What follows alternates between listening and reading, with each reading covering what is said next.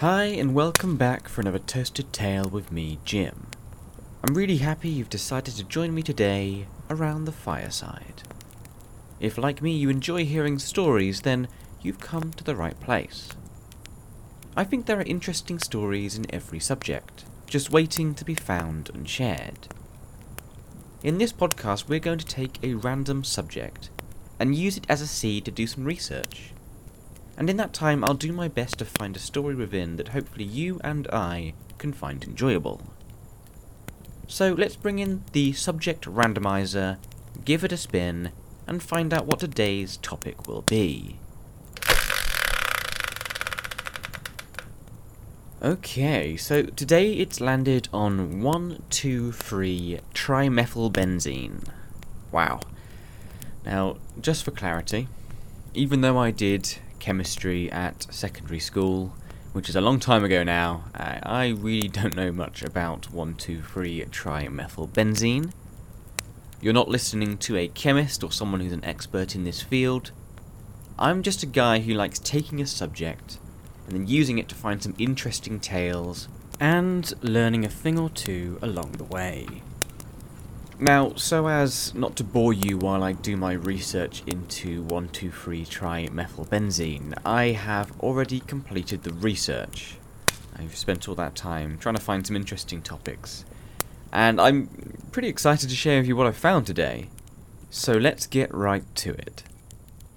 Now, I think it's always good to know your strengths, and for me, I'm not strongest in the sciences. I enjoy learning about sciencey stuff, but teaching it or talking about it in a podcast isn't my strength. So when we're looking at 1,2,3-trimethylbenzene today, we're not going to be going too deeply into the nitty-gritty chemistry stuff. Rather, I'm going to be looking for where this compound has touched real life and impacted in the world. I definitely will find that more interesting to research, and also I think it will make for a less dry listening experience to you guys as well. We will be touching a little bit onto the science, but mainly my focus will be on the threads that we can pull using 1,2,3-trimethylbenzene as a seed, and seeing where it will take us. So getting some of the heavier sciencey stuff out of the way first, 1,2,3-trimethylbenzene is an organic compound, which is classified as an aromatic hydrocarbon, which are organic compounds, usually but not always with a distinctive smell. Think next time when you're at the gas pump, when you're putting petrol into your car or diesel, and that smell of petroleum wafting in the air is what I'm talking about. Now, these hydrocarbons also can be highly flammable, which is also something you'll be seeing at the petrol station on those warning signs. Now, 1,2,3-trimethylbenzene can be naturally found in coal tar and, as previously mentioned, petroleum. But it's also produced industrially through the distillation of petroleum and certain methods of methylation. So we have one way of producing it naturally, one way of producing it industrially. So what about something that we put it in? Well, I give you jet fuel. Yep, that's right, the stuff that powers the jet engines that fly us all around the world. So, we have coal tar, petroleum, and jet fuel.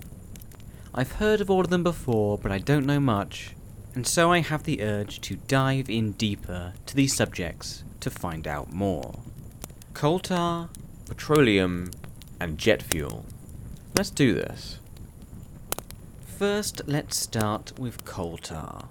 It's a thick, dark liquid, created as a byproduct of the production of coal and coal gas. Now, coal tar has uses both medically and industrially.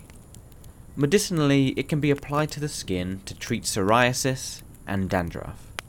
Industrially, it plays a key role in our transport systems, being used on the railways to preserve the sleepers that hold the tracks in place, and in the paving of our roads that we drive on.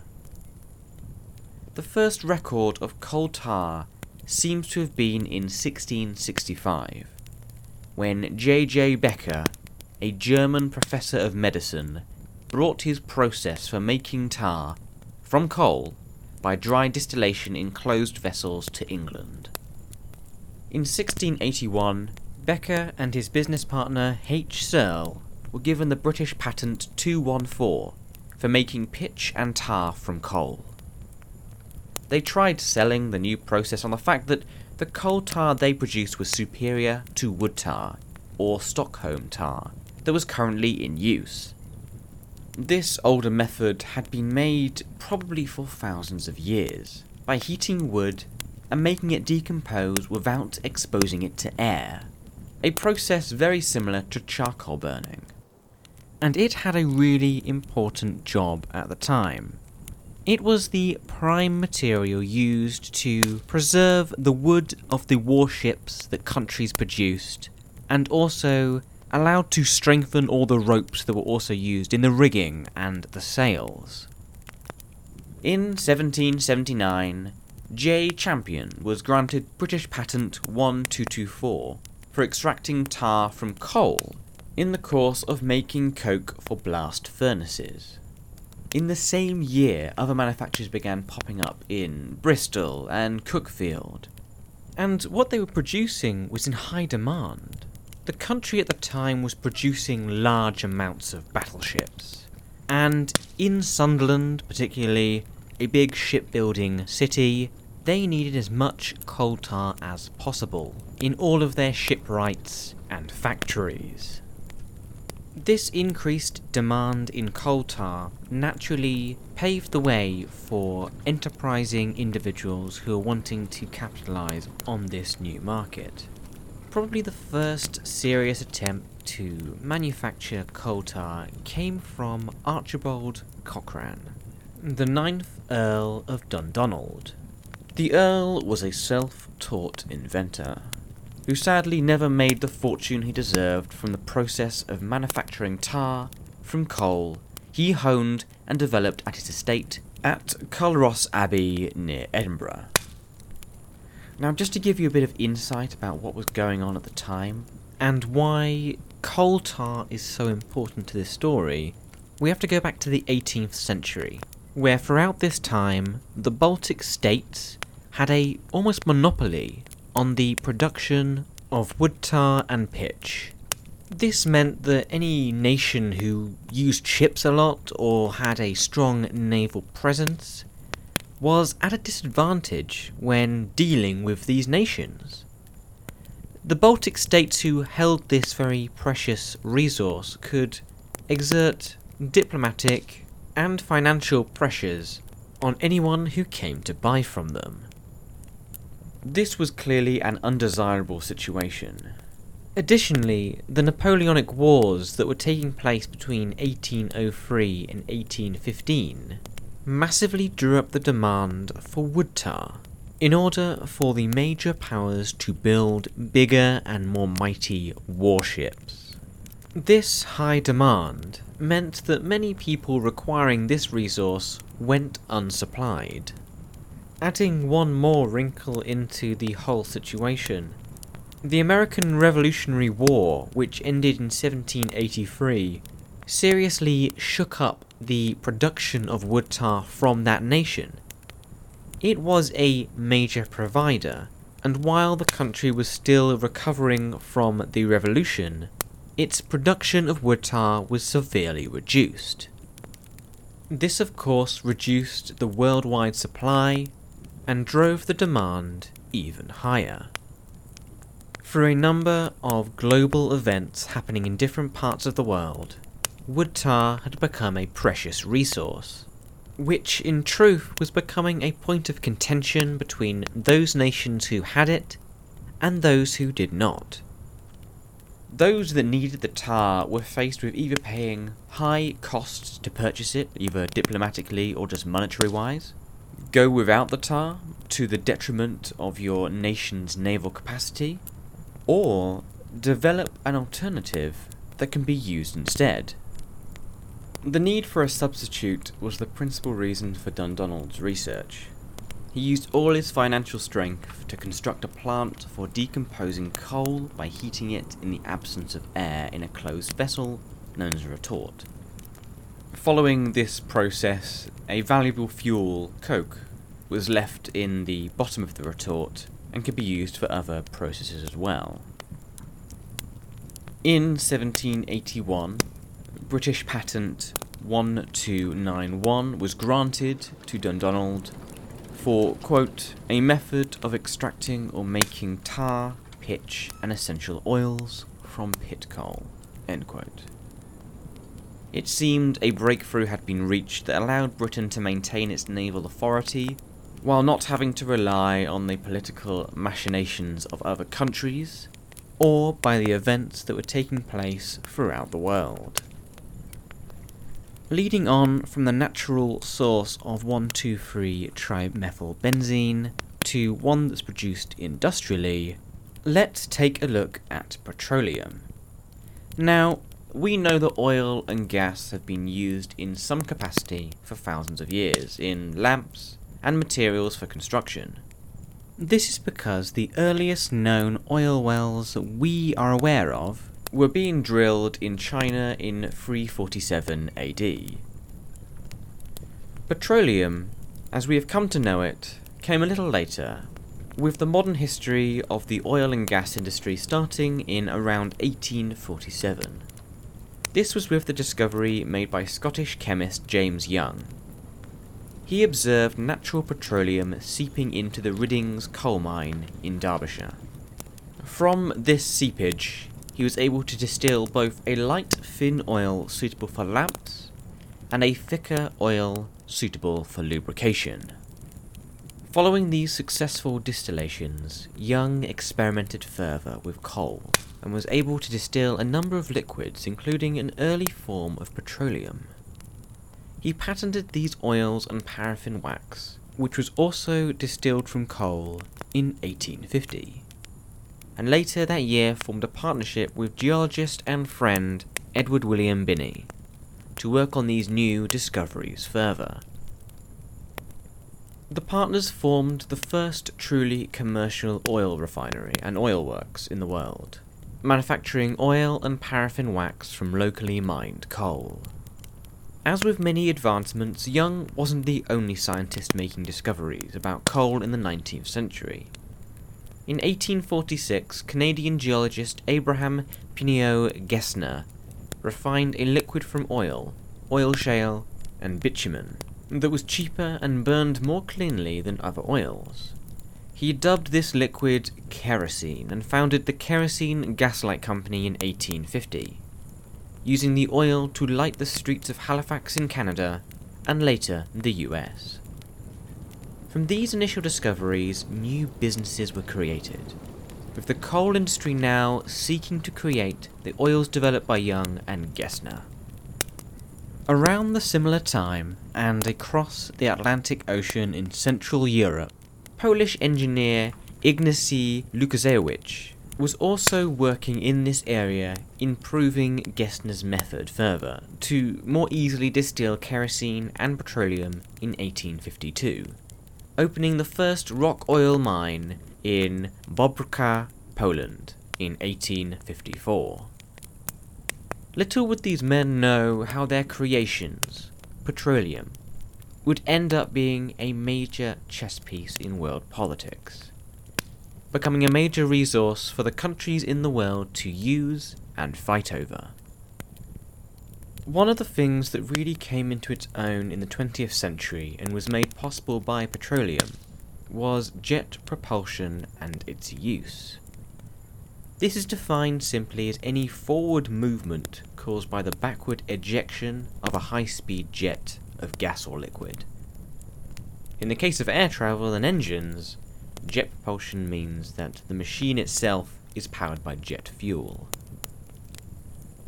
The inventor of the jet engine was Sir Frank Whittle, an English aviation engineer and pilot who joined the Royal Air Force as an apprentice, later becoming a test pilot in 1931.